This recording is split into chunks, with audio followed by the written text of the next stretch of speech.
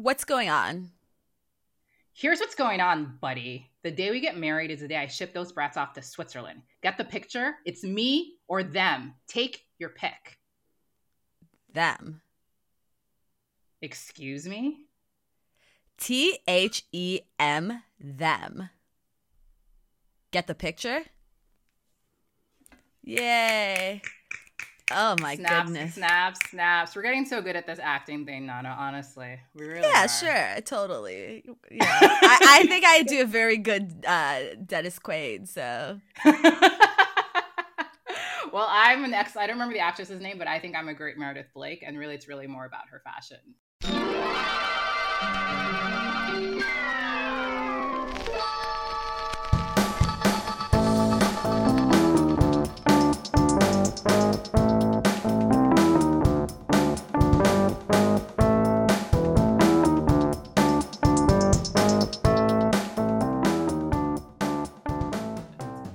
Well, hi, everyone. You're back with another episode of Hell Yeah. It's me, San, and my buddy.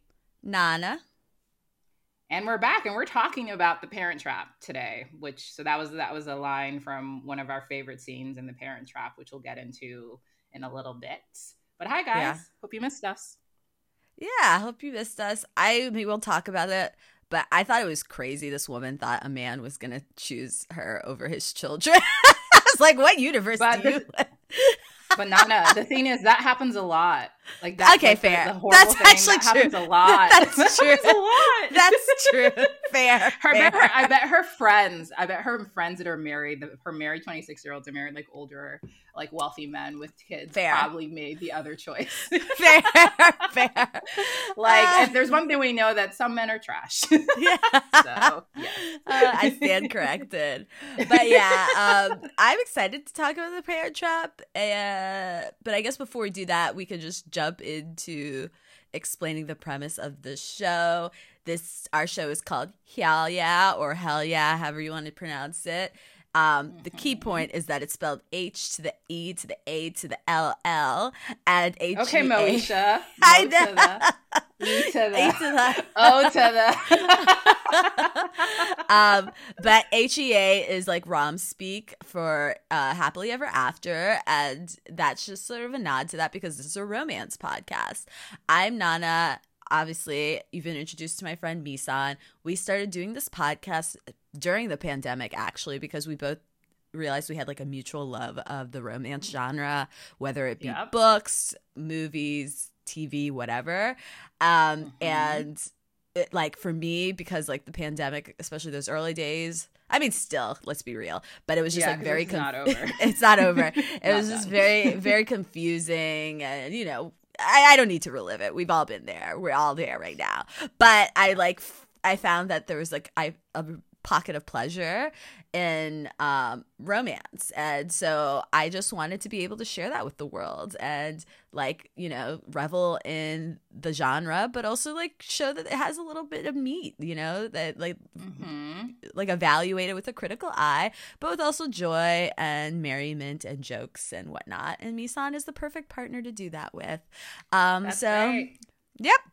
So that's us. We are two badass lawyer ladies of West African descent with a can-do attitude. Oh, no, shoot. That's not what it is. It's an African. Can-do It's attitude. an African. I can't believe you. I know. I can't believe it. I'm off today. An African-do attitude. We've known each other for years, since college, which unfortunately is 17 years because we're old. Yeah. And but yeah, so that's just the idea behind Hell Yeah. And also another update, I think we said in the last episode, but we'll continue to say it. We have a new website, y'all. So we'll post that in the show notes so you can see the beautiful design done by Misan's cousin George.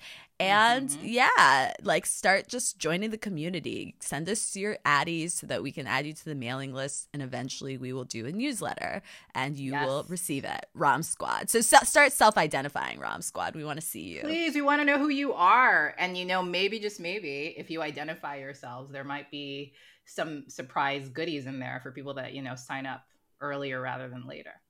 We'll tell you about this later. What could it be? What could it be? But yeah, that's it. That's hell yeah. All right. Thanks, Nana. That was a good rendition. I loved you got everything in there, all the points that we wanted to hit. So I guess we'll move on to ROM news.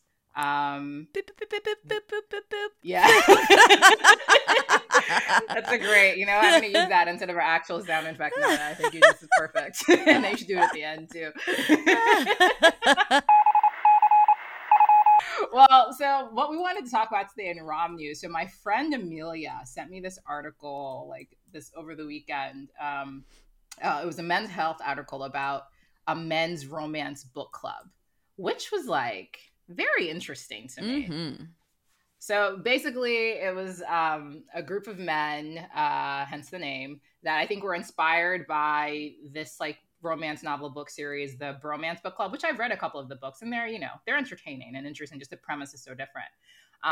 But so decided he was inspired to create like a real life like book club with a bunch of different people that he was either friendly with or he knew, and they started meeting on Zoom to talk about like romance novels and see what sort of things they could glean, like insights about how to talk to their partners. They're mostly straight men. Yeah, they're mostly straight men, but there was a couple men that were not straight. Or maybe it's actually just like maybe one or two. Yeah. Mostly straight men. Now that I think about it. But mostly straight men. And this was sort of I think a chance for them to get closer to their emotions and like try to figure out what women see in romance novels. It's such a thriving genre. It's even thrived even more in the pandemic. I think the like romance novel genre has actually increased in sales during the pandemic, which does not surprise me or Nana. Not at all. Hence why we're doing this podcast. Yeah. But it was just such an interesting concept, and I want to get your take on it, Nana. Oh, I loved it. I mean, obviously, like, I don't know. Okay, so let me look to my notes because there are a couple things that I think just themes that came out of it that I found interesting. Mm-hmm. I think one is that there are just not a lot of spaces where you hear men talking about sex. Well, sex in like in a vulnerable way. You know what I mean? So it's and I think that's not like porn. Yeah, or like locker room talk, which is all sort of enshrouded in bravado. But this was like men talking about intimacy and like their issues with intimacy and their insecurities around performance, but like not just like, oh yeah, like I made her come, but it was like, oh, like I have body image issues, or I've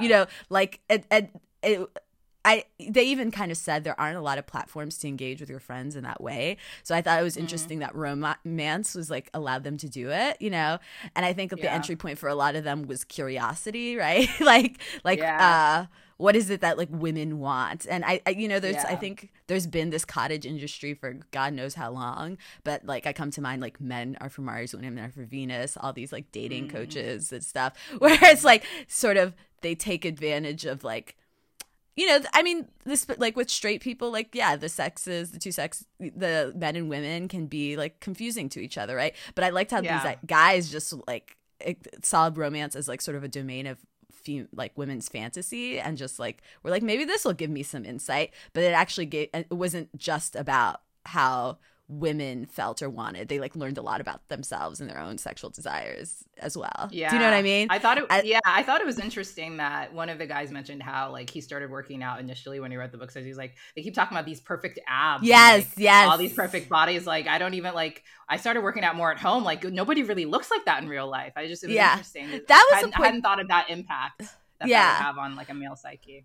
Well, and I think what they said was almost like initially a lot of them sort of shirked or like kind of like shied away from that genre because it made them feel insecure, right? Like you would see like the Fabio type of guy on the cover and be like, that's not me, I don't have the six-pack abs. And I just almost wanted to be like, this is like what it's like being a woman, except for it's not just romance novels, it's like literally everything in the world. Everything. It's like and I mean I would be curious. I hope someone points that out to them to some extent, like and not because these men are like not being sensitive or whatever, but it's like, so like when you're with a woman, she's coming with a lot of those same insecurities because the world is constantly like sort of sending her that message, but like 20 times more, you know what I mean? And then the other thing that I just found interesting was a lot of like, I think for them, it seems like doing this club, they equated a lot of like sort of, because I think one guy said something interesting, which was like, oh, I have a problem with how in the novels they equate I don't know what the word was, like success. They equate success in the bedroom. with a woman making coming. A woman come. Which I thought was like a really astute point. You know what I mean? Because and because he's like, there are other ways that like a woman can have a gratifying sexual experience, which is actually very true. Like in some ways, I mean, no, to the extent of like, I mean, I don't know if this guy's just like letting himself off the hook, but like, but I do think that it's like, at least for me, okay, so basically, like, I got really into Esther Perel, and she has this amazing book, Mating in Captivity. Oh my God, she's phenomenal. Yeah, she's a couples counselor, but she talks a lot about sex and intimacy and eroticism, and that's one of the things she talks about, like, especially Americans' view is so performance-based. So even if it's female pleasure-centered, it's like, okay, you did X, like, right? You made her come, and therefore it was good.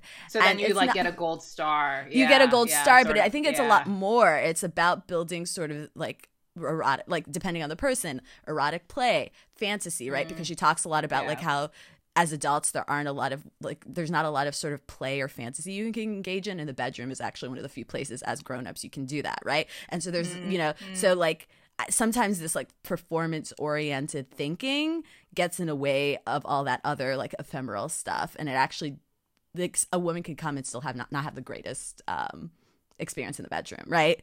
And so I think that that's like maybe that was me projecting a little, but like I could see that point he was making, right? And it's not that and it's not like necessarily all romance novels do that, but the fact that he was like thinking in a nuanced way about pleasure, I felt like this book club gave them the opportunity to even think beyond like, okay, now I'm a good guy because like I'm focused on like making her come. You know what I mean? Like you actually have to think fully about your partner's experience, about the body, like not like the person that you're actually being intimate with. Yeah, exactly. Like oh yeah, I hit that checkbox. I have to be honest. Like my initial reaction was like, oh, of course you think that, because I mean, like the percentages of women actually being able to climax through like penetration or like, with their partners, with their male partners in the bedroom is abysmally low, blah, blah, blah. But you bring up a really good point, Nana, about intimacy in general and what it actually means to be satisfied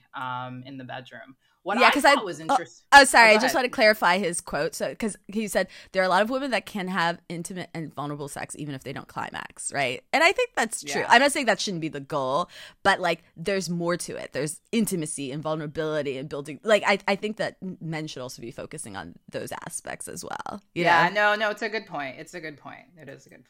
All right, you're right. I'll give. Well, no, tell Nolan the idealist. Yeah. I was like, oh, sure, Nolan. Okay. But you know what I thought was interesting was, so the guy that wrote the article and the person that founded the book club, this man named Jason, was talking about his own performance anxiety in the bedroom and how this was actually a sort of, I know this was the book club and the books that he wrote are sort of like a vehicle to help him get a bit more comfortable and be more open in terms of intimacy with his partner, with his wife. And I just thought it was pretty brave to be so honest about it, honestly. Oh yeah. He talked about how dirty talk initially made him uncomfortable, but then like being able to sort of like personalize it more for the relationship that he and his wife have, and like, like learning about it a bit more from the books that they were reading. I don't know, I just thought it was pretty brave to just be so like honest and to talk about it in an article for like a national publication. Yeah. That really struck me. I also just loved how, I think I'm not anti-porn, but I think a lot of porn, especially with like the male gaze, is like really destructive.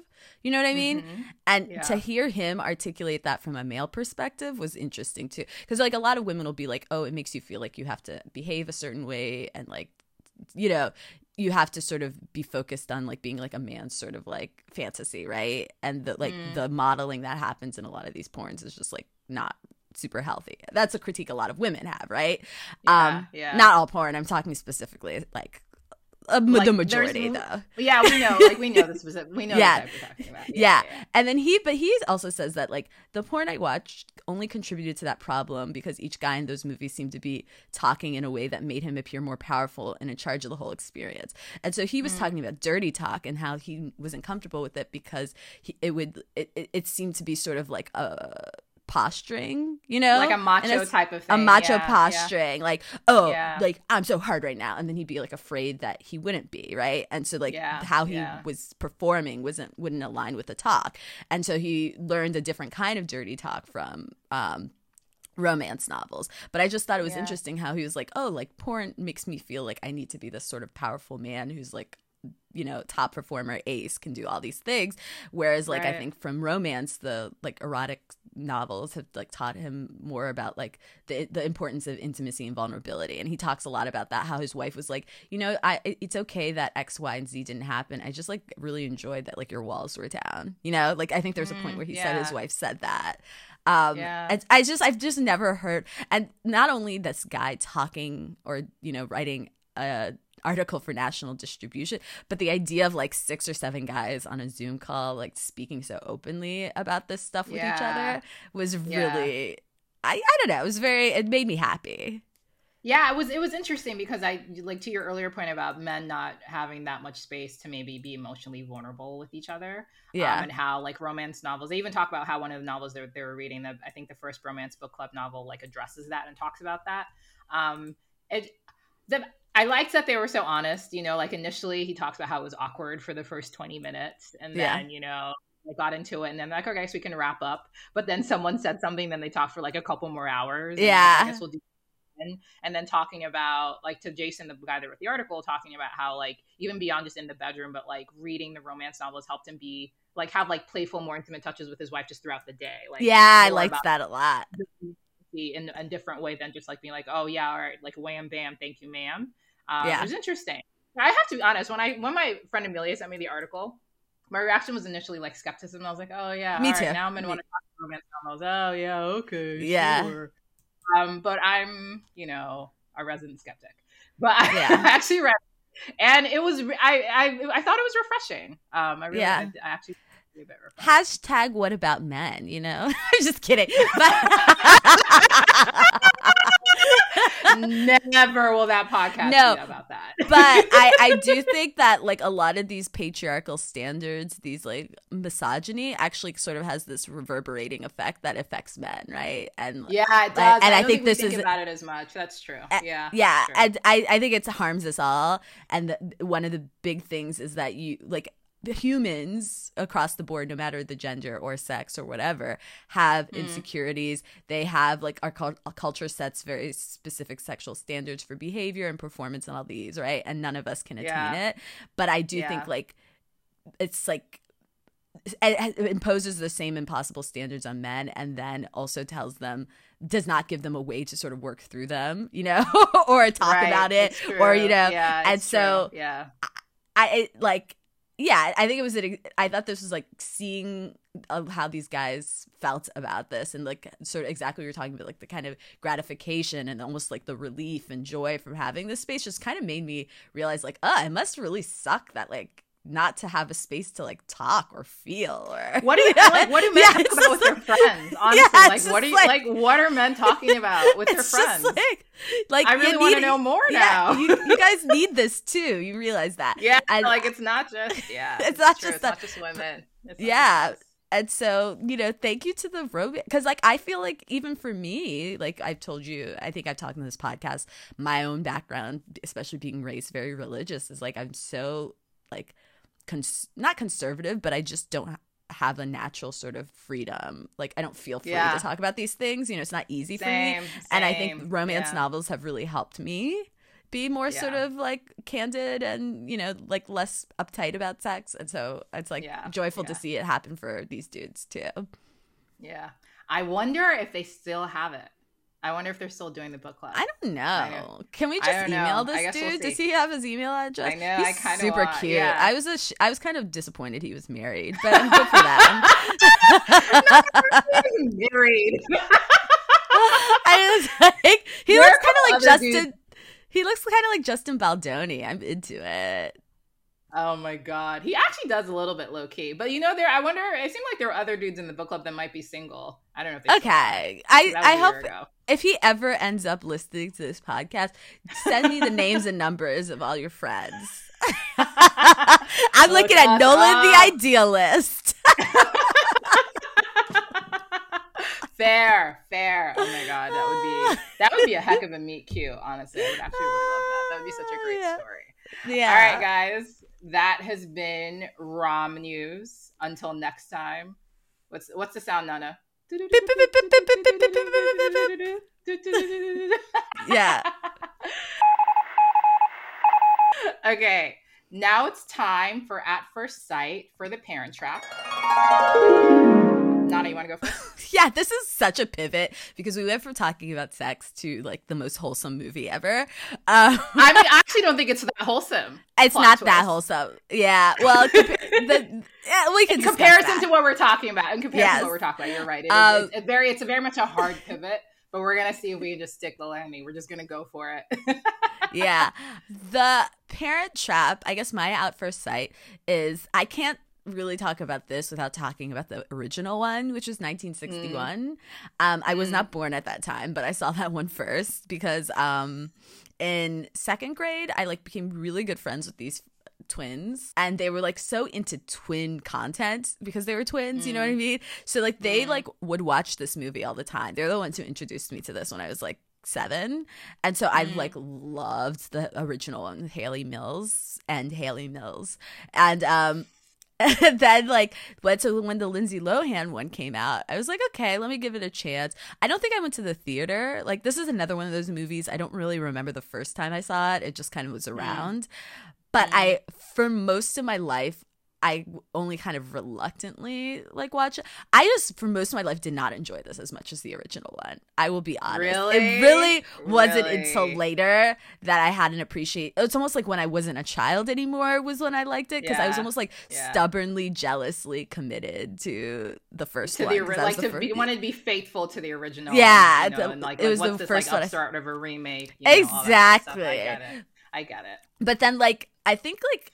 This is like this weird rabbit hole I went to. I was like watching like Brooklyn Nine-Nine like maybe a couple months ago, and they like made a reference to the Two Lotties, which is the German book that this is based on. Oh, that this is based on? Yeah, it's like, and so I was like, oh yeah, the Parent Trap is really good. And then I like went to Disney Plus. I'm like, they have both Parent Traps. So I just sat there for like 4 hours and watched both Parent Traps. That's amazing. And then I was like, the Nancy Meyers one is really good. It's just in a very different way. And Lindsay Lohan, we'll talk about this, gives a phenomenal performance. Like for so long, I was like, good. I was always like, why is everyone always talking? She's so overrated, blah, blah, blah. Because, she was my same age, so I was jealous. But now that I was just like an adult watching a child actress, she was very good at this. She was so good. Yeah. It's sort of like why. I mean, I guess we'll talk more about Lindsay Lohan later. But yeah, she was fantastic in this. Yeah. So good. The British accent, the American accent, the American pretending to be British, the British pretending to be American. Like, oh my God. Pitch perfect. She was good. She was great. All right, so my At First Sight. So I think this movie came out around the time when I was moving back to America from Nigeria, because I'd moved to America like when I was like a kid, like much younger. We went back to Nigeria for like a 1.5 year long stint, and then came back to America. And I think this movie came out around the same time when we came back. So I remember seeing this in the theater with my parents. Okay, very excited to see it. And like cousins who were like, this is a girl's movie. Why? I mostly have male cousins. Yeah. And mostly like there's me and like one other cousin are like, for like the longest time, we're the only women on my mom's side of the family. It was like all dudes. But I would drag these guys to go see these movies sometimes when we were younger. And so we went to see this movie and I don't know, Misan is making this movie is stupid. Like, why are we even watching this? At the end though, they all liked it and I loved it. Oh, nice. They all, but I mean, they pretended not to, but they did. And I really, really liked this movie. And I remember just really enjoying it and being like obsessed. And this was around the time, I guess we'll talk about this a little bit later, but like twin content was like at like a peak, I think when we were younger. So this like capitalized on it. I remember being shocked that Lindsay Lohan was like actually just one person and not really a twin because it was so good. And I really just enjoyed it a lot. And I've seen it so many times since, and it hasn't changed my mind. And then I watched it again today for the podcast. And yeah, it's good aside from, the bonkers The plot weirdness. twists. Yeah. The weirdness that now Nana, I guess we'll get into. Yeah. I mean, I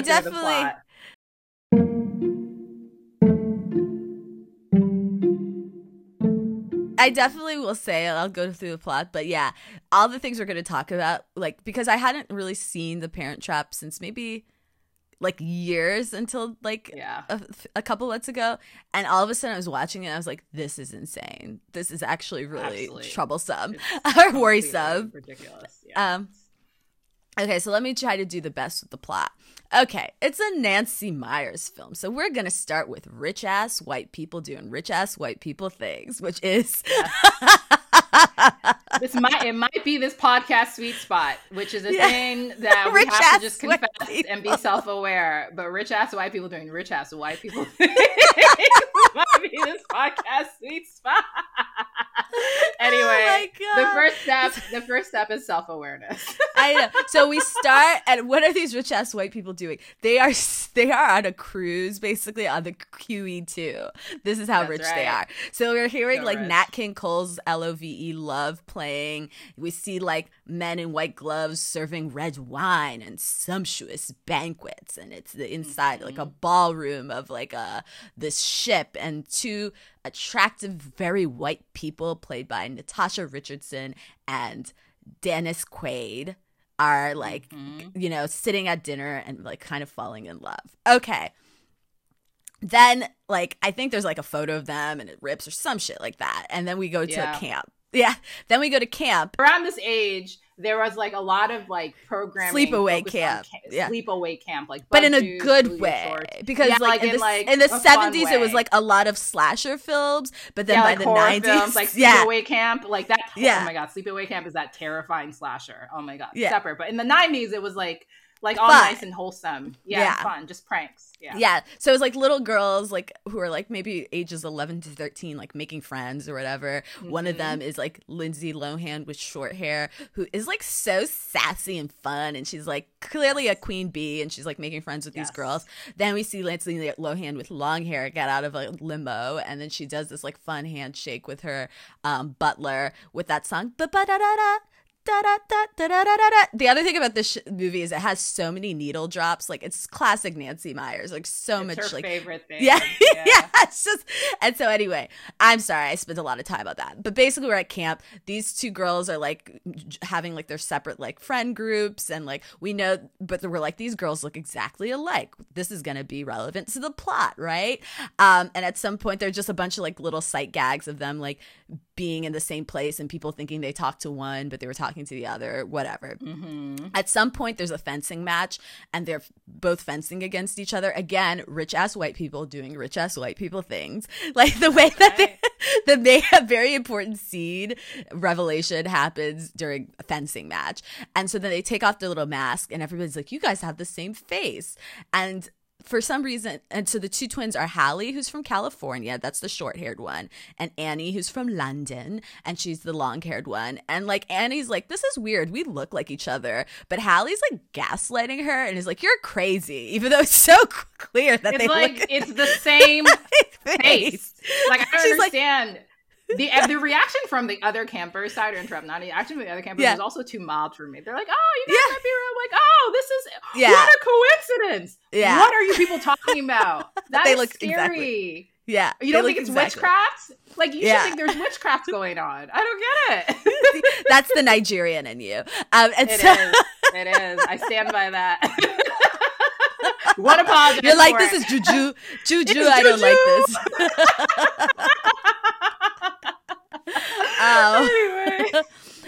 So basically the girls end up having like a little bit of a rivalry at camp. I don't know. Hallie has something up her butt because she was like so mean. Hallie was a jerk. Yeah. I think she was just like this jerk. Queen. She was like a queen bee. So she's not used to getting knocked down a few pegs. So Annie beats her in fencing. Annie beats her in fencing. So then there's like this rivalry between them that ends up like being like a prank war. Like, they keep sort of trying to one up each other. Again, it was like started by Hallie because the two girls are playing poker, and again they're playing bad to the bone. Like, there's so many needle drops. So the two girls are playing poker. For some reason, both of them are very good at poker. I don't know. And I did Annie beat her or something like that? Anyway. Yeah. No, Hallie beat her. So then okay, Annie Hallie had to beat go her. jump in the lake. Yeah. Oh yeah, then Annie had to jump in the lake, but Hallie like stole her clothes so that she like had to like walk around naked. And so because she jumped in naked and Hallie stole her clothes. So this kicks off like a prank war where the two girls are like trying to one up each other, but it eventually ends up like getting like they're like one gets so messy and they're like it's classic like kid stuff in the 90s where it's like honey and messy shit is everywhere, and then like the camp and feathers, shaving cream foam, all that sort of stuff. And so one of the camp counselors gets caught up in the middle of it, and she's like, "Girls, I've had it with you. You're going to the isolation cabin." And so they all like march towards the isolation cabin, which is basically for the rest of the summer they have to live in a cabin by themselves and then eat by themselves at a table, which is like very extreme when you think about it, but whatever.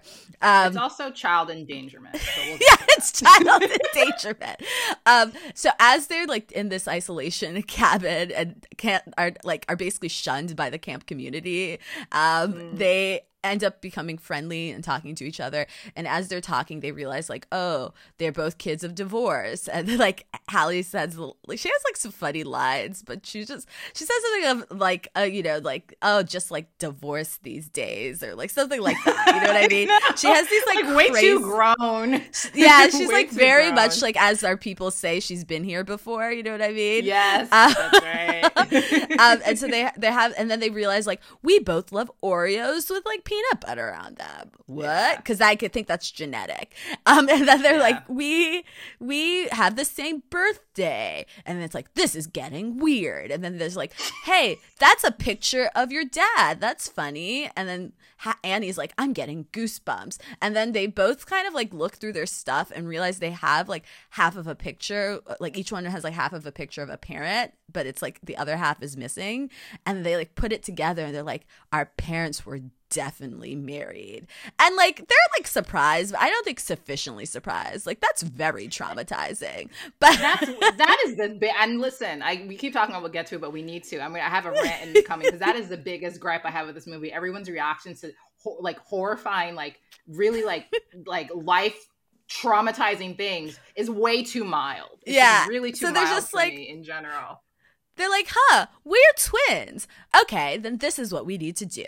You go to dad's place and pretend to be me, Annie, and I'll go to mom's place and pretend to be you because we both want to get to know our parents who abandoned us when we were babies. And then like they were like, okay, and then the plan will be like they'll have to switch us back and then they'll get back together, hence the Parent Trap. So these girls have this plan and we have a lovely montage. I don't remember what music was playing, but it was something good where they're like each learning about the like they're doing like crash courses in each other's lives. Like Annie has a special handshake with her butler. Yes, she's a butler because she's a rich ass white person.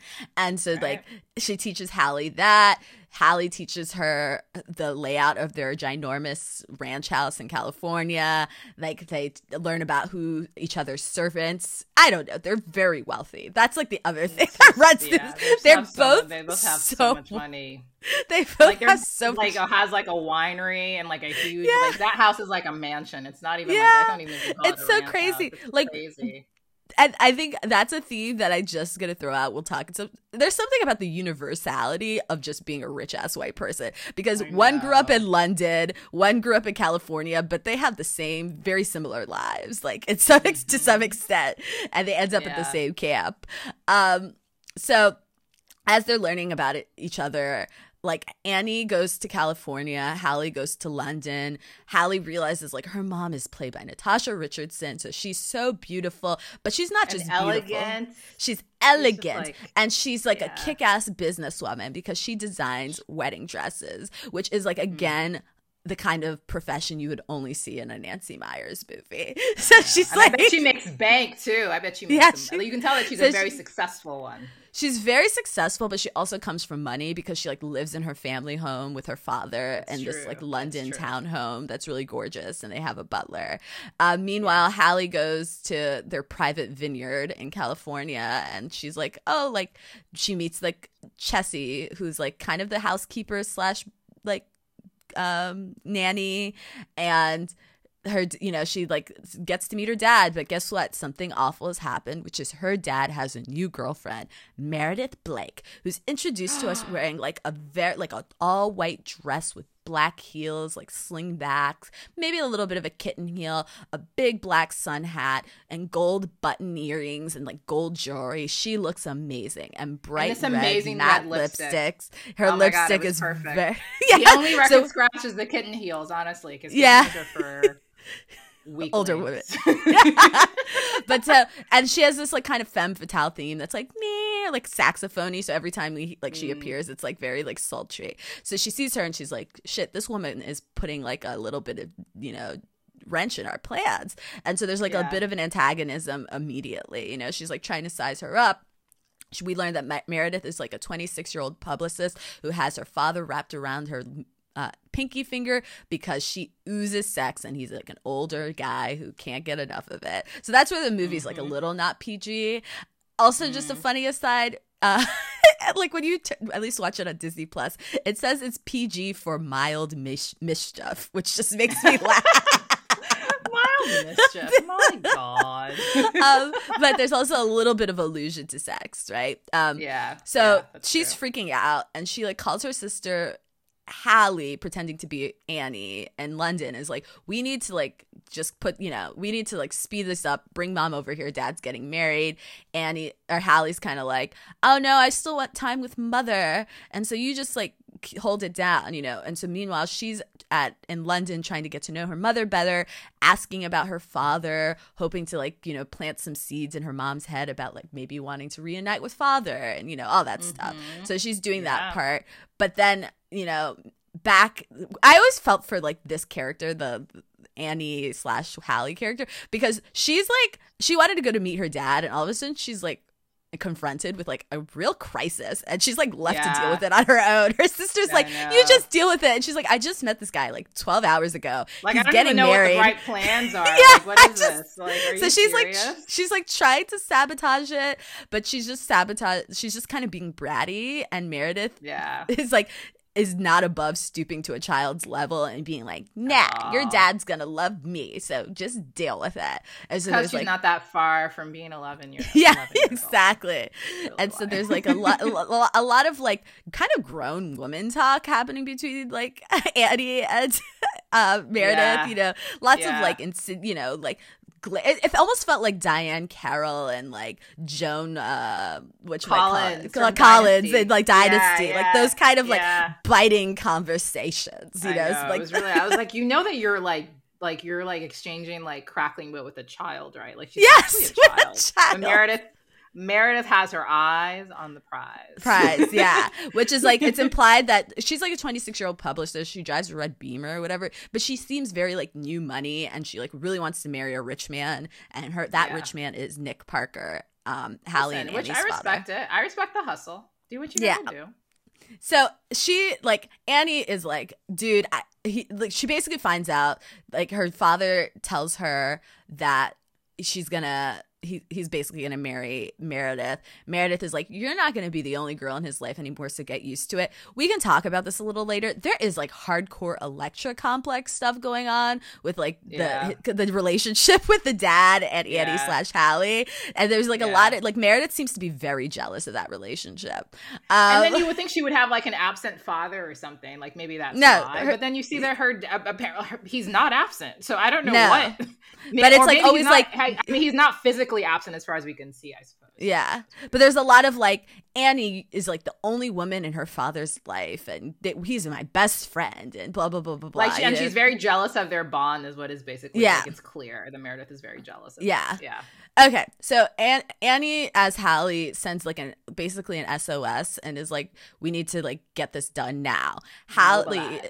Mobilize. Hallie was like taking the call at like a phone booth, and her grandfather was like, this is suspicious, so follows her out and sees that she's like taking international calls in a phone booth, and is like, child, please tell me what's going on. So it's like, then kind of understood that she tells her grandfather what's going on. Grandfather tells her to go tell her mom. There's a very tearful, like, her admitting to her mom that she's really Hallie. Her mom cries and is like, oh my god, I haven't seen you since I abandoned you as a child. That's me paraphrasing. because I think that she abandoned her child. That's just my She personal. did. She accepted. They were babies. It's anyway. babies. Like I said, I cannot wait to rant. I'm really gearing up for it. So there's like a tearful whatever. There's like a tearful mother-daughter reunion. And then they're like, okay, we have to go back to California to switch you back. Your dad knows. Of course he knows. Okay, we're all going to meet at the Stafford Hotel, which is a fancy-ass hotel in San Francisco. And then mom is kind of freaking out, like, to the butler, being like, this man, like, just does these things to me, and I haven't seen him for 11 years, and I'm just stressed out. And she's, like, has a very Nancy Myers. She's, like, chain smoking with, like, rollers in her hair, but still looking kind of glamorous. You know what I mean? Yeah. And so the butler agrees to go with her for moral support. Okay. So they go to the Stafford Hotel. There's, like, a fun, Annie as Hallie is there with Chessie, the dog, Meredith's parents, and her father. Meanwhile, like, Hallie as Annie arrives with the butler and the mom, and like there's gonna be like a sort of a handoff. The mom thinks that everything's simpatico. Dad Nick knows, and that they're gonna meet. But mom like is so nervous that she gets super drunk on the plane. The other thing is the reason why she was on the QE2 is because she doesn't like to fly, so she was like afraid to fly. So she gets super drunk on the plane. Is kind of like wobbling, and then as like Nick is like making out with Meredith in the elevator right before the doors close, he sees Elizabeth, the mom, and there's like this like from that moment he like his eyes are like super wide, and he's like still smitten with this woman, you know what I mean, like and that was the thing I kind of thought was really cute, was that the dad was like always so clearly smitten with the mom.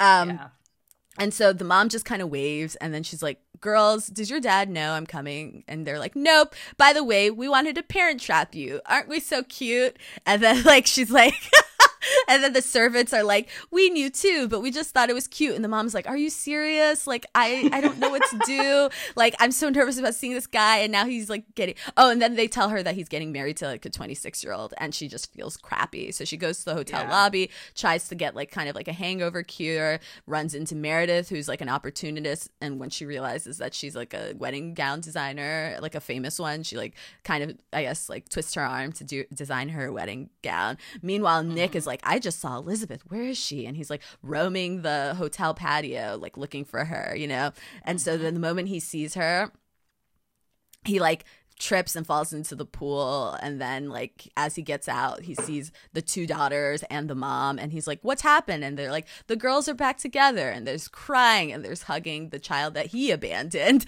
and there's like a lot of like emotional stuff happening. Then he and Elizabeth have like a private conversation. Again, it's like you can tell there's some lingering feelings, but then what's her name, Meredith, comes along and is like, what's going on here? And he's like, oh, funny story, there are two girls. And she's like, motherfucker. And then he's like, which and also it's ridiculous that he's marrying someone that he was never going to tell that he had another child. Exactly. That's like, it's like literally that other child was dead to him, and like vice versa, which is crazy to me. And then Meredith is like, okay, so like, why are you talking to Elizabeth? Like, you guys look cozy. And he's like, ha ha ha, that's my baby mama, my baby's mama. And she's like, what? Ex-wife. She's like, you were, and then she didn't even know he was married before, which is crazy to me again. Like, what's going on? I know. All right, so now it's like it's on, right? So Meredith is like annoyed, but she's like, I don't know, she's around. The real thing is that like Nick and Elizabeth are like, what are we gonna do about the girls now? The girls are like, well, let's just have an outing as a family and talk. Just kidding. Like, we've rented this yacht so that we can like recreate your first date, and we're just gonna like go to like the back where scuttle to the cabins while you guys have this first date. And then like the servants are helping them like recreate the first date. The servants are like falling in love too, because why not? Okay. And then as Nick like clearly wants to like talk about like what happened in the relationship, and like he's like into this, and Elizabeth is like cutting it off and being like, those days are over, let's just figure out how to like our custody,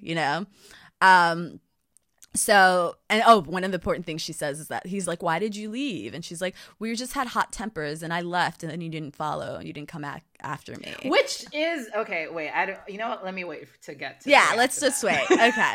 All right. So then they're like, I like honestly don't even remember what plan they came up with, but it's basically like, I guess Annie and the mom would go and then they would like somehow reunite and then actually do but they didn't talk. There was like not enough conversation for that. There was honestly. And we'll just go back to mostly normal. Okay. Yeah, and the original movie they talk about it a little more. But so they're set to go, right? Annie and Elizabeth back to London, and then like that morning, she's like, why aren't you wearing your like traveling clothes? Because why are you wearing these just like regular kid clothes? Because they're very rich white people. So, you know, it was like, why aren't you wearing your plain clothes? And they're like, we switch places and you guys don't know which one's which. And we'll only tell you after we do like a family camping trip. And their parents, because they're bad parents, can't tell which one's which. So they're like, I guess we got to go along with it. The worst parents. Okay, so they're going to go on this family camping trip. Meredith sees that her fiance and his ex-wife are about to go on a camping trip together with their kids. Looks a little too cozy for her. She's like, I don't like this. And Elizabeth's like, you're right. You should come with us. And Meredith's like, okay, let me wear a really inappropriate camping outfit, which is like the sexy athleisure. I want to say that athleisure was perfect. I would wear that today.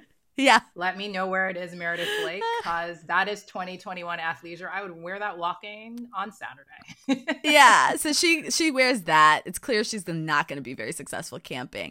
Elizabeth, meanwhile, is wearing like a chambray. Like she gets what the deal is. You know what I mean? Yeah. But then as they're about to go, Elizabeth's like, JK, I'm not going. Bye, Meredith. And Meredith's like, wait, no, now that you're not going, I don't need to go. She's like, just like, mwah, kiss, enjoy the kids. Bye. And so they go on the camping trip. The girls are like pretty ruthless and like play a lot of pranks that I guess they learned at camp on Meredith. Yeah. Meredith has like a freak out and is like, Nick, I'm so sick of your daughters. You're going to have to, as soon as we get married, like for basically the line read from the top of the episode, like as soon as we get married, you're going to have to send them to Switzerland. It's them or me, baby. And he's like, no, these are my children. And I probably feel really guilty because I abandoned one. So I can't do it again. That's how I interpreted it. So Meredith like she like kind of stomps off and like that relationship is over. So that night, Nick and Elizabeth have like, Nick is like, oh, I have a special wine collection. Like I have a special collection. Let's take a look at it and have a lovely dinner and drink wine. And and Elizabeth, oh yeah, you finally had your dream. You finally had the vineyard. And he's like, oh, you're finally a great fashion designer. And they're like, we're rich and we're white and it's all so beautiful. That's like they have this conversation. Like that was like a lot of the movie that they're like reuniting so much, guys. I really hate Nana so much.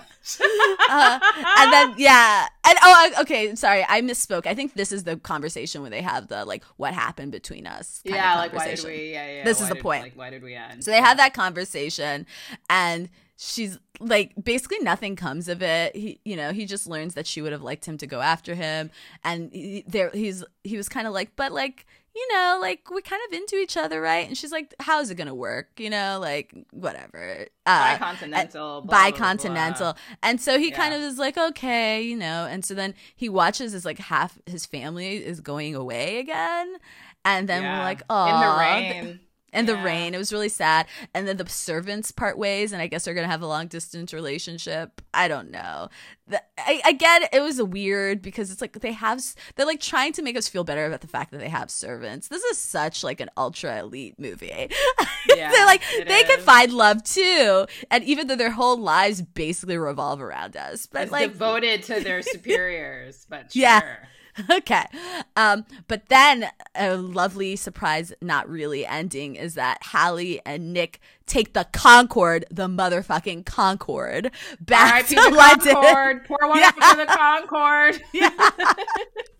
They didn't care about carbon emissions. They just took the Concorde and they went back. To be fair, we didn't care about the environment in 1998. Yeah, I also don't know if the carbon emissions were worse on the Concorde. I was just being a jerk. But who knows? Yeah. So they get there faster. They get there faster. And they're like, as soon as you left, we knew that we had to go after you guys. So finally, Nick goes after Elizabeth, which is, I guess, what she wanted the whole time. And so we get a post-credits wedding sequence, you know? Yeah, they got married again on the QE, too. They got married again. Granddad is there. 11 years later. Yeah, Granddad is there. The servants end up also getting married to each other. Yeah. Martin the butler proposes to Chessie. To Chessie. Yeah. The assistant / housekeeper / nanny. Maid. Yeah. And so then, we have a very happy ending. And everyone got then together. The twins and all their manipulation and their, their pranks, they say to themselves at the end, we actually did it. We did it. Yeah. Thank you, Nana, for that plot recap. I appreciate that. Thank you. Honestly, I'm ready for my rant. I don't even want to talk about the characters. Jump into the rant. I have to. Okay. Guys. This is insane. This movie, Elizabeth and Nick are the worst parents in the entire world. This custody arrangement makes no sense. So they separated the twins when they were babies, and then they're going to just I don't know, how did they decide who was going to get, this is ridiculous. Why hasn't Child Services come to find them? This is insane. Not even that. A judge had to sign off on this custody arrangement. I don't think they went to a judge. Did they you say think they had a judge? No, I think they just did this themselves. Because what judge would sign off on this? What authority would sign off on this? I bet they're like, we don't need child support. No one needs to pay for anything. Yeah, because I just want to be done with you. Yeah. We're rich white people. Nothing ever happens to us anyway. It's fine. So I'll just take one, you take the other. Literal babies. They separate them at birth and then never told them anything. And all they have of their parents is a torn photo of the other parent.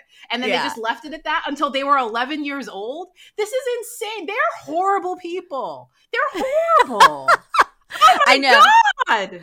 I know. I can't believe this. I think it's multiple things for me. It's one, there's a scene where Hallie as Annie is talking to Elizabeth about her father, and Elizabeth is so casual. Literally, it's clear that this woman has never talked to her daughter about her father ever, and she's like, I don't know, it just didn't work out. Yeah, she's like, I guess it was good while last. Yeah, but it was you think? Yeah, she never talked to her about her father at all. Then she never told her she had a sister, and then on top of that, is ridiculous. That they treat children as if they're just sort of interchangeable. There's a line that's his and hers children that Annie says, or I think, which is very sort of acerbic, right? But it's literally it's bath towels. It's okay, you take one, I take one, and it appears like they never thought about that other child ever again after that. They weren't sad about it. You think there's not a picture. What would be helpful to me if there's some sort of picture of the other twin as a baby, and that parent has that being oh, it was so painful to let this go, even though it was total bullshit that they let them go. But it was so painful to do this. Just even some sort of pretense at that, it never happened. And then when these twins, also they're not that smart because they're oh, we sort of look alike. Oh, I don't know. That's weird. Oh, blah, blah, blah. The twins aren't that smart, which means the parents have taught them not that much at all to be. So they're even terrible parents to the one twin that they picked. You would think they would be better parents to the twin that they picked. They said that they wanted to parent because they didn't want to parent the other one. You would think. And then when they come back together, first of all, Elizabeth is a dummy, okay? So she flies all the way to California and she just thinks that the girls have spoken to Nick and she doesn't want to talk to the father of her children at all. Yeah. Last time I checked, you can still talk on the phone even if you hate them. So you don't even have a discussion about the kids that you're abandoning. You're going to swap them back. And then you're going to swap them back?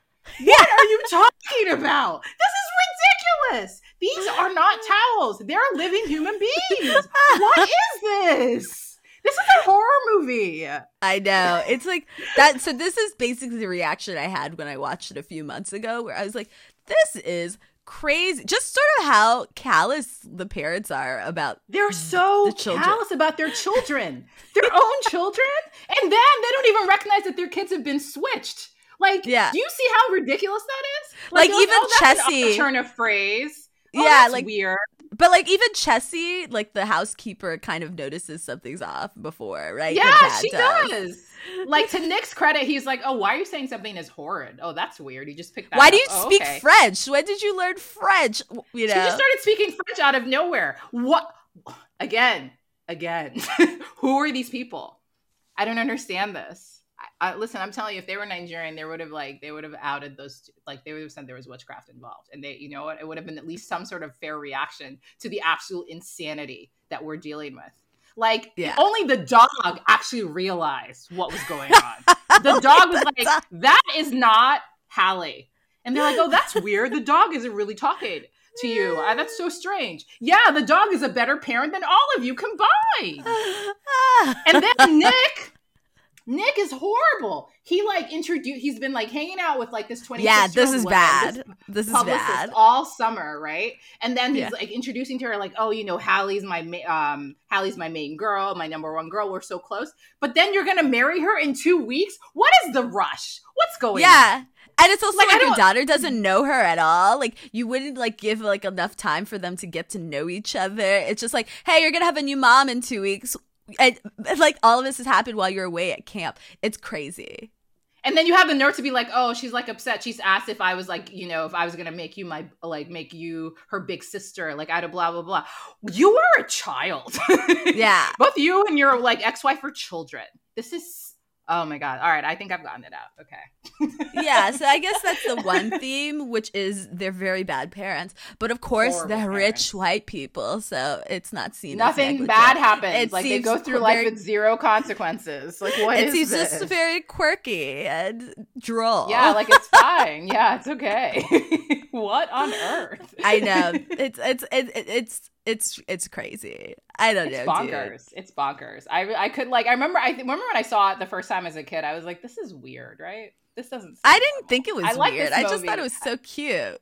I thought it was weird. I was like, this doesn't make sense. I like this movie. This is a bit weird, but okay, sure. And then I like suspended disbelief. And the more I'm like, this, like, it's too much. It really is. Yeah. I think the original is bonkers too, but at least they like kind of talk about custody arrangements because they're like 6 months, the 6 month split. Like, they have something called the 6 month split. That's some sort of like nod to a conversation. Like, that I would like appreciate. And then they're like, they're basically like, okay, we'll finish the school year out, and then the girls will both come to live with me for the summer. And then like there was like a little bit of that. See, that makes sense. I would take that. Some acknowledgement of the terrible parenting that has taken place. Like, what is going on? And no, there's no way they went to a judge. There's no way they went to a judge. They did this on their own, like a bunch of dummies. They didn't go to a judge. Yeah, and also I'm trying to think of the original. I mean, the original is still bonkers, but it just felt maybe part of it because it was so quaint in 1960s. You know what I mean? And the other thing is like they do say like now that the girls have met each other, we can't separate them again. Like there's like a little bit of acknowledgement. Of, like, so like this is like ridiculously horrible to do to your own offspring. Imagine. But this is just Black like, Widow would be a better parent to these children. Like, those like intense, like predators and the wild apex predators. Even they treat their children better than this. I have to say. It's really pretty callous.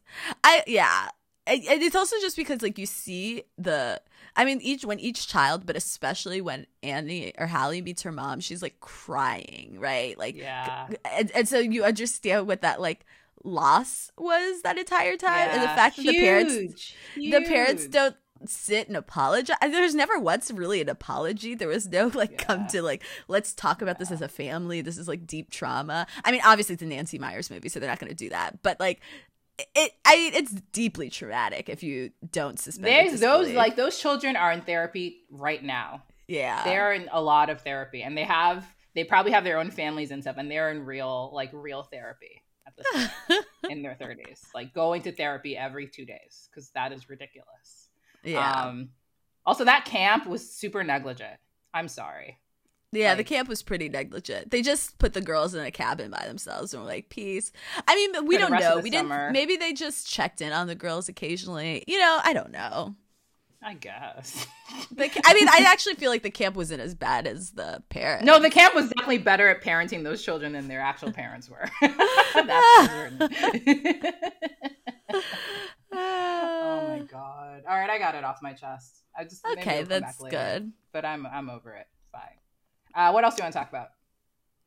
I guess like for me, I thought like okay, so I guess I'll just say a little bit of the difference between the original and this one, which is that okay, so I'll just to give you a rundown. I loved the original. A big part of it was because of Maureen O'Hara, who is played the mom, who's just like so gorgeous and had red hair. Yeah. And there's like a part of the movie where she's like basically like the main difference is that the girls' names are Susan and Sharon, right? And so Sharon is the one who's like really prim and proper, and Susan is the one who's from California. Her dad is like a rancher who like basically looks like what's that guy's name? Bruce, not Bruce. Why am I forgetting things?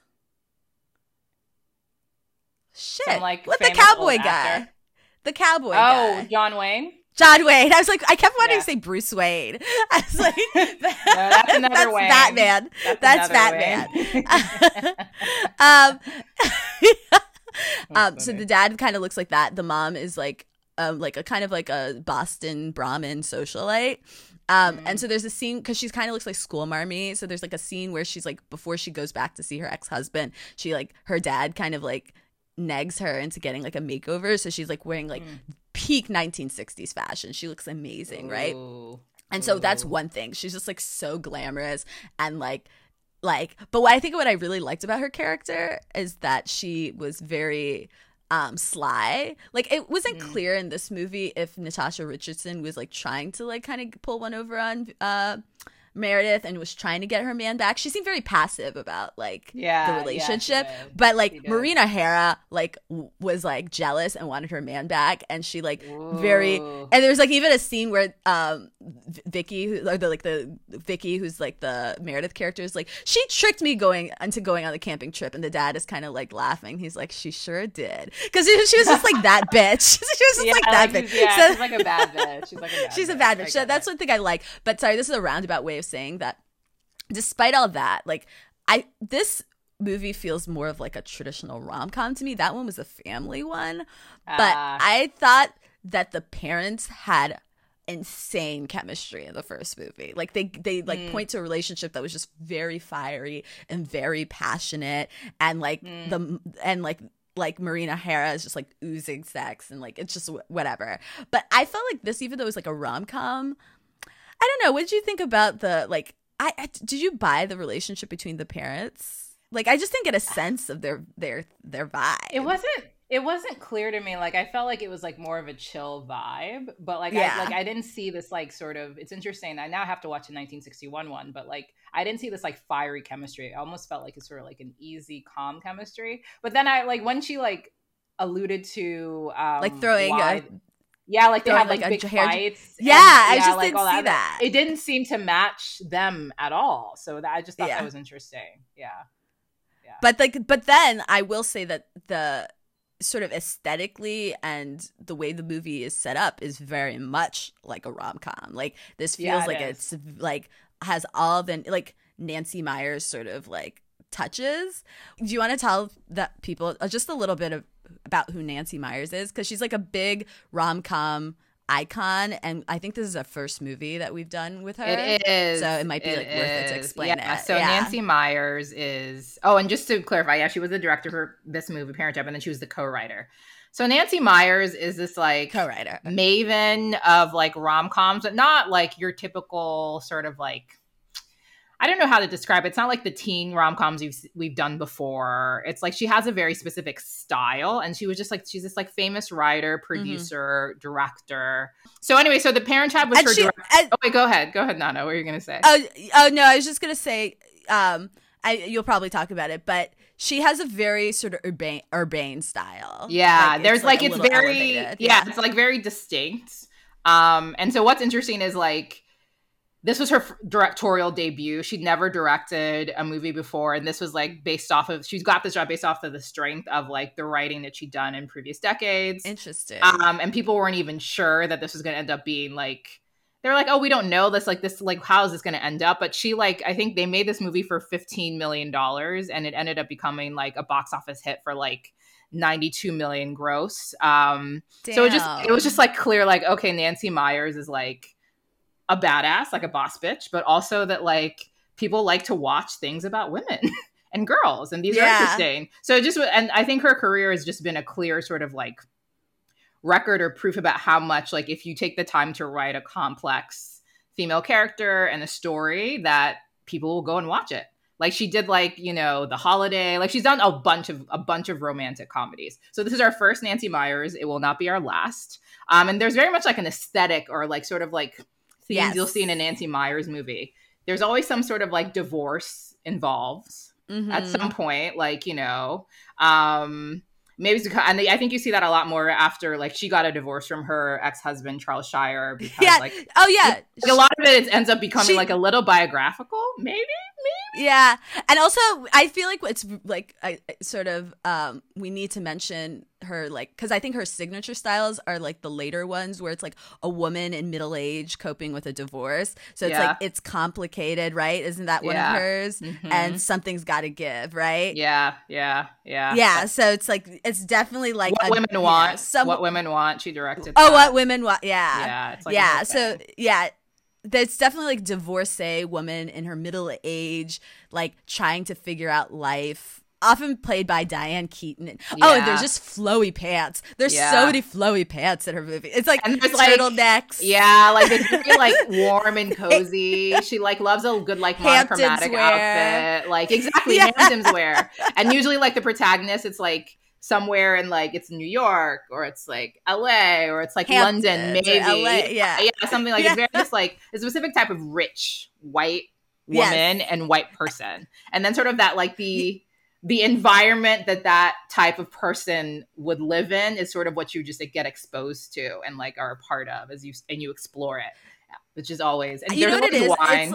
There's always wine. Yeah, there's always wine. I feel like it's like the effortless, like very subdued, like casual, like aesthetic of old money, right? Like there's no ostentation whatsoever. It is very tasteful. It's like women in like, it's very tasteful, lots of neutral colors, like you were saying, lots of white wine, lots of lush interiors. Like I have one of the Rom Squad, one of my good friends, who's like a former roommate. She's always sending me on Instagram like twee cottage houses and like Ina Garten's like life, and I feel like that's there's like a real solidarity and connection there between that whole sort of thing. Very like very sumptuous like food. Chambray shirts. Love the chambray. It's true. Like basically like I am very much, I can get into my like little Marxist phases. I am anti-patriarchy. I'm anti-white supremacy. But there is a part of me that wants to be like a rich old white lady, like a Diane in a Nancy Meyers movie. Nancy Meyers movie, redoing my kitchen, which is so tastefully done, with maybe some like vintage touches and a garden, an herb garden, and an older like rascally man who's like chasing after me, you know what I mean? Yeah, there's like the other thing is go ahead. The other thing is her protagonists are always like have a scene where they're like get drunk or get high for like they're neurotic. They're like neurotic. They're really neurotic, weird, but like in a way that's like charming, I guess. Like she has like a whole, like you can tell that her like influence. She's very much influenced by those like 30s, 40s like screwball comedy. So there's this like sort of like a cap like sort of like feel to the, you know, it's like quirky, but not too over the top where you're like, what's going on? It's not like who's on first, like what's on second, but still there, she has like elements of that all sort of like in this like very like, I don't want to call it oatmeal because, you know, oatmeal feels boring, but it's very like warm, sort of like cream, sort of like cute, you know what cozy it is? It's environment. Muesli. It's like muesli. You know what I mean? It's like muesli's oatmeal, a little bit, but with like it's a little edgier. I'll give muesli a little bit of an edge. It has some nuts. It has some berries. It's Scandinavian. Not berries. Oh my gosh. But like, I think it's just important to point out because this is like everything in this movie is like very subtly, like even though it's like a children's movie, quote unquote, or it's a rom-com, it like signifies a very particular type of wealth. You know what I mean? That's actually like, you know, everybody in the movie, like, they don't really talk about how they have the money, but they, like, not only have these great jobs, but, like, clearly must have come from money, especially, it's Elizabeth. Obscene amounts of wealth. Like, it doesn't make sense. Yeah. Like, I think we talked about this a little bit already, or we're going to talk about it even more, but, like, Nick's, like, wine mansion in Napa, like, why is it that, like, that house is ginormous. Like, what is that house? And then, yeah, go ahead. Sorry. Keep going. When Annie pretending to be Hallie, like, approaches it when she gets picked up from the airport, I'm just like, are you freaking kidding me with this terracotta gloriousness? Like, are you, and only 3 of you live here? Like, is this a joke? Yeah. Like, what's happening? And then you go to London, and then, you know, Hallie as Andy is, like, getting into this, like, freaking, like, I don't even know, is that Chelsea? Where is that in London? It's like, I was trying to figure it out. It's like, very posh. It has that park. Sloane is, like, super posh, but they're not, like, nobility, but it's, like, real money. Yeah. Like, that place is, like, millions of dollars. Like, nobody lives there unless they have their own sort of business, and also they have old money. So it all, like, but they must talk about it. It's like, it's whispering. It's all there, but it's, like, not obvious.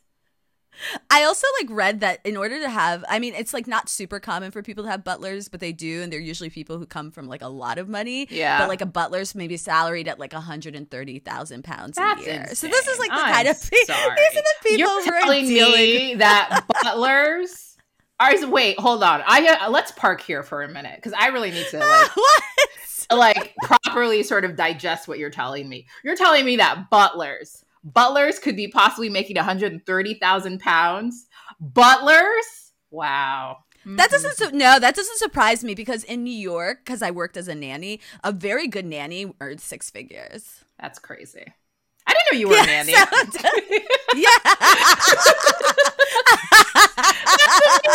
Well, okay. Can I tell you something crazy? Sorry, this is a tangent. Yeah. I've been watching Only Murders in the Building. I nannied in the building that takes place on. Shut up. It's not really the Arconia. It's not. I don't think it's called the Arconia. I don't remember the name. Is it Upper West Side? Upper West Side, 86. I knew that was. I used to live on the Upper West Side. I saw all of those, like, you know, touch points. I can't believe you nannied in the building. Murders in the building. It was so. I know. Sorry, guys. We're going on a tangent. Oh my God, I love that show. I was watching the show, and I'm like, that show. It's good. It's good. Yeah. It's a good show. I was like, I'm convinced I've been here before. And then I looked up what building it was, and I was like, no, I definitely babysat for a family. Like, nanny babysat for a family. Yeah. So I know the upper class. Come on. I'm, like, expert here. Right. She just, like, flipped her hair, guys. It's fine. All right. So anyway, so that's Nancy Meyers, like, shtick, right? And this is, like, it's fun to see in this, like, in her directorial debut, to sort of see, like, the things that will end up becoming, like, real calling cards as you see her get mature as a director, and, like, see sort of what's part of her over, like, basically. Yeah. Which is very, like, we even have Elizabeth having, like, her, like, drunk kind of freak out scene. Yeah. The girls fence. And sorry, I just have to add. Okay. This is, like, a very subtle point, but you know how Annie as Hallie goes to California and is, like, riding horses with the dad, even though, like, she didn't grow up there? It's because she's, like, equestrian, because rich people live she's in a rich English person, whether they live in England or in Napa Valley. I remember I was like, oh, I guess you're not going to have to teach her how to horseback ride. Good thing that, you know what it is? Good thing. I mean, I guess we already talked about their bonkers custody arrangement, but good thing that they end up having real money, so both of their children know how to horseback, or at least they didn't neglect them about their equestrian lessons. They only neglected them with actual parenting and giving them the ability to be emotionally fulfilled with parents that didn't abandon them. God, I'm still angry. But they both know how to fence and ride horses, so it's great. So no one had to pay child support because they both made so much money. They both know. Yeah. God. I mean, as we talk about it, man, this movie is highly aspirational. Like, it's very even like the clothing that these little girls were wearing was, like, enviable. So cool. You know what I mean? So great. They're so great. And then, you know, the so interesting thing now is that, like, because fashion is so freaking cyclical, that type of clothing is definitely like sort of like what's trendy right now, which is what makes it even funnier. Like some of the stuff that they're wearing, particularly Hallie's, right? Yeah, like, I think sure. Hallie's especially. Yeah, for sure. Which is very funny. Like what Hallie wears, you definitely see. And no offense to hipsters, but you definitely like see like wannabe hipsters weering them in Williamsburg on like any given Saturday or Sunday. Love it. I know you do, which is why you should come back to Brooklyn. Nana. Anyway.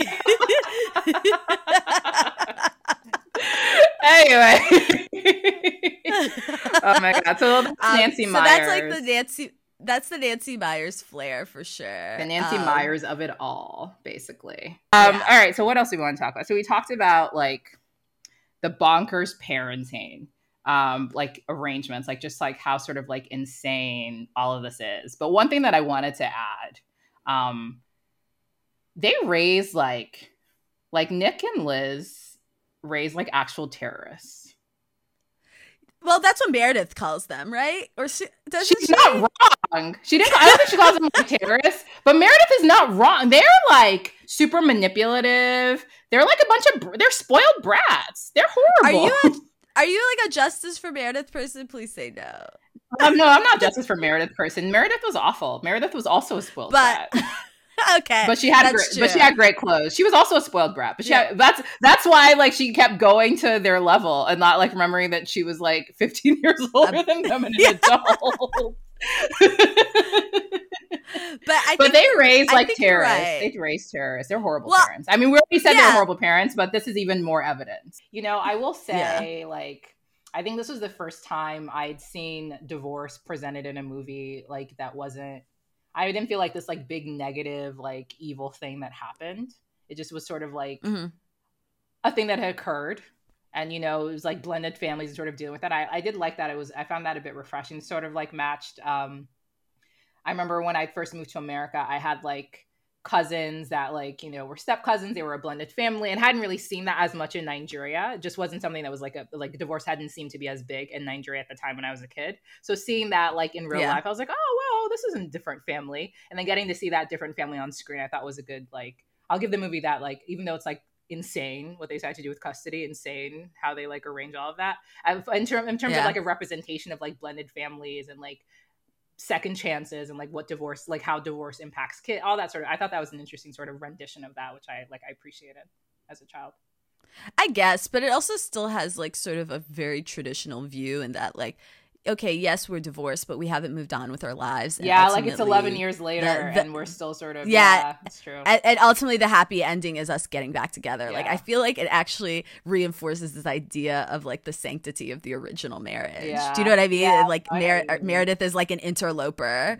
Yeah. But she was like, horrible. She deserves. I know, but it's like these people who really, like, I don't know, for me, I mean, and again, this is more so like the combination of the 61 one and this one, it reinforced this idea of like truly meant to be, and that like people who are married are like meant to be. That's, you know, so it's almost like it does like, it's like, well, of course they're doing a parent trap because like these people didn't know what they wanted. They're meant to be together. Got divorced, but they're obviously meant to be together, and they're 11-year-old daughters who like never met them before. And who they abandoned, and one, each of the and other. The servants know that. They're the only ones who don't know that they're supposed to be together. Yeah, and so like and I think like I'm curious to talk to kids with like divorced parents, but I wonder if that movie kind of like implanted that fantasy. Yeah, like it probably did give a bit of false hope. Actually, that's a good point. Yeah, I will say this: I'm a sucker for second chance romance. Like I love reading them in romance novels, and so getting to see it on screen. Even though you're right, it reinforces like, oh, they made a mistake initially. Like, oh, you know, they like your divorced parents, like they can get back together even after the most insane sort of divorce or experience. But I don't know. There's something about like, I guess my romance, loving heart, like something about like, oh yeah, they're meant to be. You know, they came back together after their years of like folly and foolishness. But, like, I don't know. Do we think that they end up together like forever? I think that I don't think their children will let them do anything else. So that's true. To be honest with you, so that's what I really think ends up happening. That's really I don't think their children will let them do anything else. There's an interest. Apparently, like I looked this up. There was like because part of what I struggle with is like they both have like thriving, like super successful businesses on two different continents, right? They're gonna have this like bi-continental like lifestyle. Like how exactly is that gonna work? So what do you think their like life looks like now? So they have to do, so like they flew to London, they're all together as a family of 4. He has like a vineyard in Napa. She has her wedding, dress design business, and she's like a very successful fashion designer. Like, what does that look like after they get remarried? Like, if you were like doing a sequel and it was Nancy Meyers-esque, what would that what sort of touch points do we need to make sure we include? And like, how does that story unfold? There's an English manor. There's a beach house. Sumptuous interiors. There's a lot of white and cream. Lots of white and cream. Lots of white wine.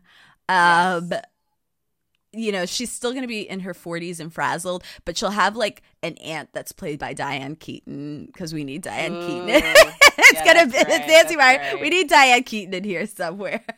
Of course, she deserves. But I just don't know. That's actually part of the movie that was a struggle for me, is that they both have like, and this is the realist, I'm like, they both are such career people, and their careers are so geographically specific. Like, he can't just give up his vineyard. Maybe he'll have like more help, but like, they need to pick a place to live. Like, that's what I thought when I watched it. I was like, they need to pick a place to live. You can't really, unless they did it like half a year in Napa and half a year in London. No, but the girls are in school. Yeah, I know. So I just don't. Maybe they have to send them to boarding school. The boarding school. Maybe they send them to boarding school. Like Meredith said, but no, you're right. Maybe I don't know how they do it. I guess they fly into each other every few weeks. I don't know. Like, but is it then? Are the girls like living with one parent, and then the other parent's constantly flying in? Yeah, I think they'd have to switch off. Or maybe he moves to, like, why can't she move? Like, she can move her wedding dress design business. Like, it can be in London, but you gotta have to be in the center of someplace, like maybe New York, but she can't live in Napa. Yeah, maybe New York isn't easier. Yeah, no, it can't be Napa. New York would probably be easier for her, which is an easier commute, but not that much of a difference between California and New York. Exactly. I just don't think this relationship worked. I'm sorry. Done. And then the girls will have to deal with a second divorce. Wow. Although I don't know that they get another divorce. I think they already have enough, like the one divorce between them. I don't think they do another one. Or you know what? Maybe like the girls have gone to college, and then they're like sitting together in like a room or whatever, and they're like, I don't even feel like I know you anymore. Why are we together? And they're gonna wait. They're gonna get separated, except for it's the Parent Trap 2. The girls come back their first semester of college. Oh my God.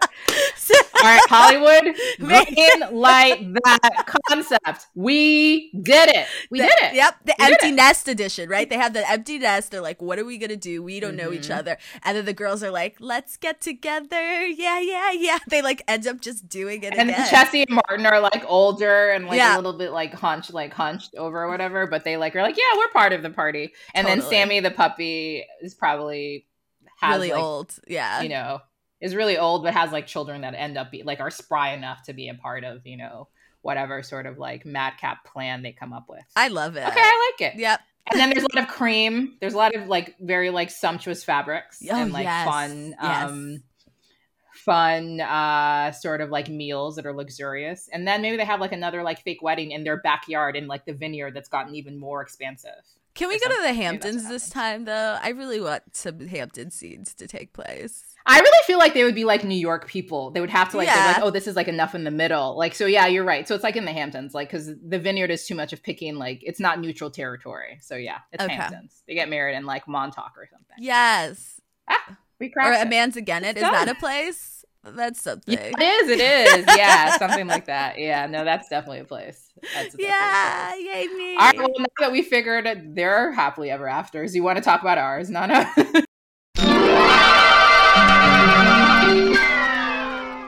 Yeah. Okay, guys, I will just put it out there. I've been reading a very depressing book about 1980s Scotland during the Thatcher era, so I don't have a romance. Okay. It's very good, but it's not a happily ever after. Lots of alcoholism and poverty. So instead of doing a book, it's what Margaret Thatcher would have wanted. Instead of a book, I'm gonna do a TV show. Do you have any idea what I might be talking about, Misan? Oh my God, I don't know. Is it a K-drama? Or no, something it's else? not. It's not a K-drama. It's a K as in kids drum. Well, kids comedy. Oh. Kids show. It's a kids show. God. Babysitter's Club. Oh, it's so cute. I love that show. Love it. I don't know if you've watched the second season yet. Have you? I haven't watched it yet. No, but I don't care about spoilers. Oh, okay. I'm not even going to get into the full plot because I want people to like watch it. What I really love about this babysitter, if you have not seen it, get your ass onto Netflix and watch it. I don't work for Netflix, so I'm just saying this out of my heart. But like, I think it's such a good adaptation. So it's basically like every episode is more or less based on a Babysitter's Club book, but they've like recasted it and like kind of updated it for now. And so like some changes like in terms of diversity, that's like a big one. Like Marianne is mixed, she's black, like biracial, black and white, and her dad is played by, I forgot the name of the actor, but he's the guy who plays Kevin in Brooklyn Nine-Nine, and he was also in The Good Place. Anyway. He's like Sean in The Good Place. Yeah, he's Sean in The Good Place. The leader of the bad place. Yeah, he's great. But it works. Like somehow, you know, like sometimes when they like redo things to make them more like modern and woke, it feels like a little forced. But this like totally makes sense. And like even her dad's overprotectiveness like has like a new flavor when she's like biracial and her black mother is the one who passed away. You know what I mean? It works. Yeah, Dawn is like a Latina from LA, and her parents got divorced because her dad came out later in life, so is now married to a man. It makes sense somehow. You know what I mean? It's just totally every detail that's changed works. But what I really and Alicia Silverstone plays Christy's mom, which makes you feel really old. Yeah. But what I like about it is like it's a happily ever after, I'm going to say, because there are definitely romantic elements. So blah, don't come at me. There's romance. But I just like it because it's like really like what I hope. I'm just glad that young girls have the show. I hope they're watching it because it's like these girls are like super industrious. Like it actually makes like, and even when you read the books, like it makes like the fact that they have this club, this business, like it takes it seriously as a business, you know? So you're seeing these young girls learn these like skills. They're incredibly confident. They're super funny. Like I actually LOL like at a lot of the lines. They're just like really witty and smart. But they still feel believably like children. Cause I think the Babysitter's Club movie, when we were kids, the girls, they always get actresses to like who are a little older to play 13-year-olds, right? And so like the TV show from when we were kids and like the movies, they always just felt older. But these are like actually played by like 12 and 13-year-olds. Like actual like preteens, and they also it also just deals with like a lot of like really resonant themes, like that even like me as an adult, I'm like, ugh. Like the second season, and if anybody remembers Claudia's sad goodbye when her grandmother dies, the way they address like grief and loss is like one of TV shows in general. I think that they articulate it in this like really beautiful way. There's like an episode where Jessie basically Jessie doesn't want to do ballet anymore because she's not the best at it, and so it's like kind of dealing with like, you know, small fish in a big pond syndrome. Like it deals with a lot of things that even like as a grown up, it's like really difficult, and so very heavy. Well, not at all easy. Not at all easy, but it's almost like it shows like young girls navigating through like life challenges that they're gonna face like forever, you know what I mean? And so totally. And then just kind of seeing the bonds between the girls and then their parents, which is like kind of cool. Like I actually cried for a few episodes in first and second season. I laughed a lot. Aww. I know, I love it. I just absolutely like it has my heart. So 100% recommend it, especially if you're a Babysitter's Club fan. And the last point I'm going to make is that Babysitter's Club as a book and did this and as a book series, and I think the show does it, is it really gets into the interiority of like young girls, right? Like it takes it seriously. So it's not just, it's just like it cares about what they think, how they see the world, how they talk to each other, how they joke with each other, their worries, their anxieties, you know what I mean? And I don't always see a lot of media, though it's changing, but like traditionally media always had like teenage girl characters as kind of like silly, kind of the butt of the joke, right? Because it's like, oh, they're so like into boys and they're dumb and whatever. But this is just shows like very well-rounded girls. So everybody watch it. I love it. It's good. I mean, I haven't watched the second season yet, but the first season I definitely cried. When I was watching. Did you? Like, I cried. It was very enjoyable. Yeah, I definitely cried. And I don't feel bad about that. I say that very proudly. I'm not ashamed. I cried. So say hello to your friends, so the Babysitters Club. Oh, wow. Say hello to the people who care, okay? Nothing's better than friends, Babysitters Club. Okay. All right. Because you know that your friends are always there. Okay, take it away, I'm just gonna let you finish. Okay. Are you sure there's not one more song lyric? Or you got it? Have you covered it all? You got it? You can always count on me, and I can count on you. Good times, bad times, in between. Our friendship sees you just have to let her go. I don't remember the rest of the words right now. Do you? All together, singing the song, growing in every way. Say hello to your friends, Babysitters Club. Say hello to the people who care. Nothing's better than friends. Take it away, Misan. Babysitters Club. Because you know that your friends are always there. Okay. I'm done. All right. Okay. Well, guys, I don't know that I can top that. Honestly, I should have gone first, but it's okay. It's fine.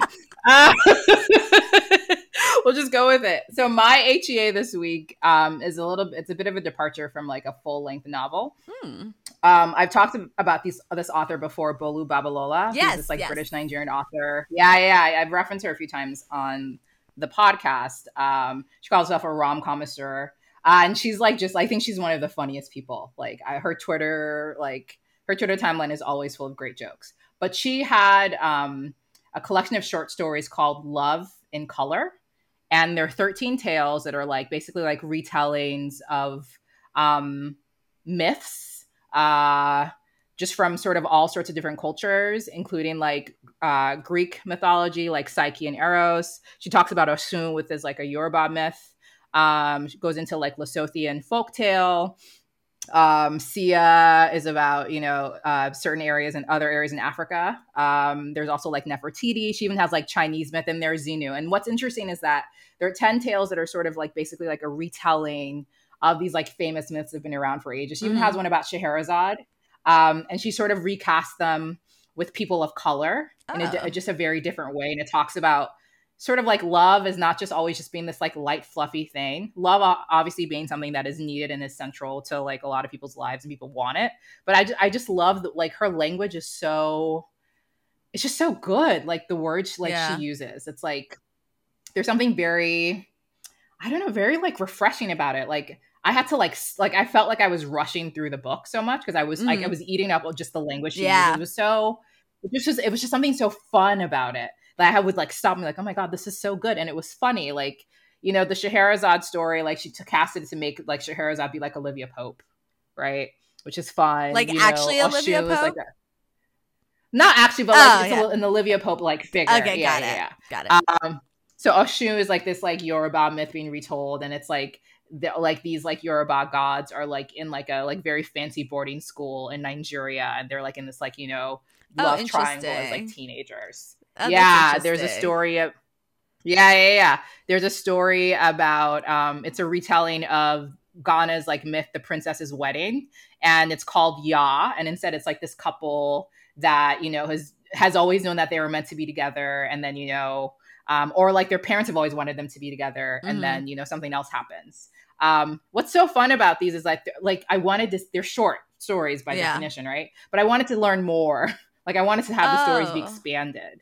Yeah, so they were just so good. And then she has like a tale, like the Chinese like retelling of Xenu is like someone is like a pop star in like some like African country instead. And that's how she like retells the story. And what's I think is fun is that I think a lot of these like myths, she said this in one of her interviews, like a lot of these different myths sort of have this thing where like women are being punished for being women or for like having limited choices. And the telling is like sort of the tale is sort of so a lesson to women sort of that you can take from it. And the way she like recasts it is like these women have power and agency in a very different way.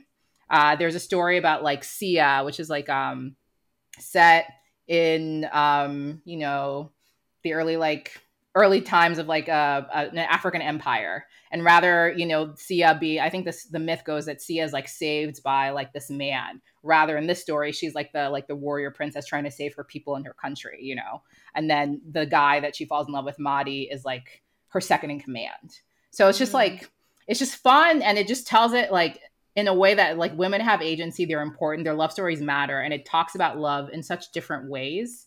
And then she has 3 new stories, including the love story of her parents, which is really cute. She talks about it like as like a myth. That's really cute. Alagomiji. Yeah, it was really, really cute. It just was, God, you guys, I love it. Love in Color, Bolu Babalola. It came out here in the US in like April of this year. And I've had it on my, like I pre-ordered it when it came out. Like I heard it was coming out in the UK like last year. And I've had it on my Kindle for like months. And I finally read it this weekend and I wish I'd read it sooner. It's so good.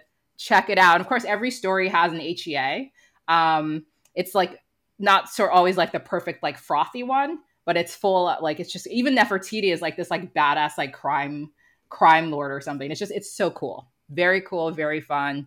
Check it out. Love in Color, Bobu Balola. I think you guys will like it. Yeah. And guys, I think that's our show. Is there anything else we want to talk I want you to sing a theme song for me, the way I sang one for you. I'm not. It's not happening. Then I just tell you it's no. Not fair. You know what? Maybe I'll do it next episode. Okay. We'll think of a theme song for next episode, and then we can like, depending on what we talk about, I'll find something. Okay. Maybe Sweet Valley High or something. Maybe if we do another Sweet Valley episode, we can sing the theme song. Oh yeah, I know that one quite well. So I'll just we could do that. I'll warm up my vocal cords because I'm ready. Yeah, just get ready. I gotta get some tea. You know, like me. You know, all that sort of stuff. You gotta prep. You know, I was in gospel choir, so I can't like in college. I can't embarrass my gospel choir people. So let me just make sure I'm like in the right headspace for this. All right. Anyway, guys. All right. This has been our episode about the Parent Trap and all sorts of other oddities. Yeah, it was a mishmash. Until next time. Yeah, mishmash. Until next time, guys. Bye. Bye.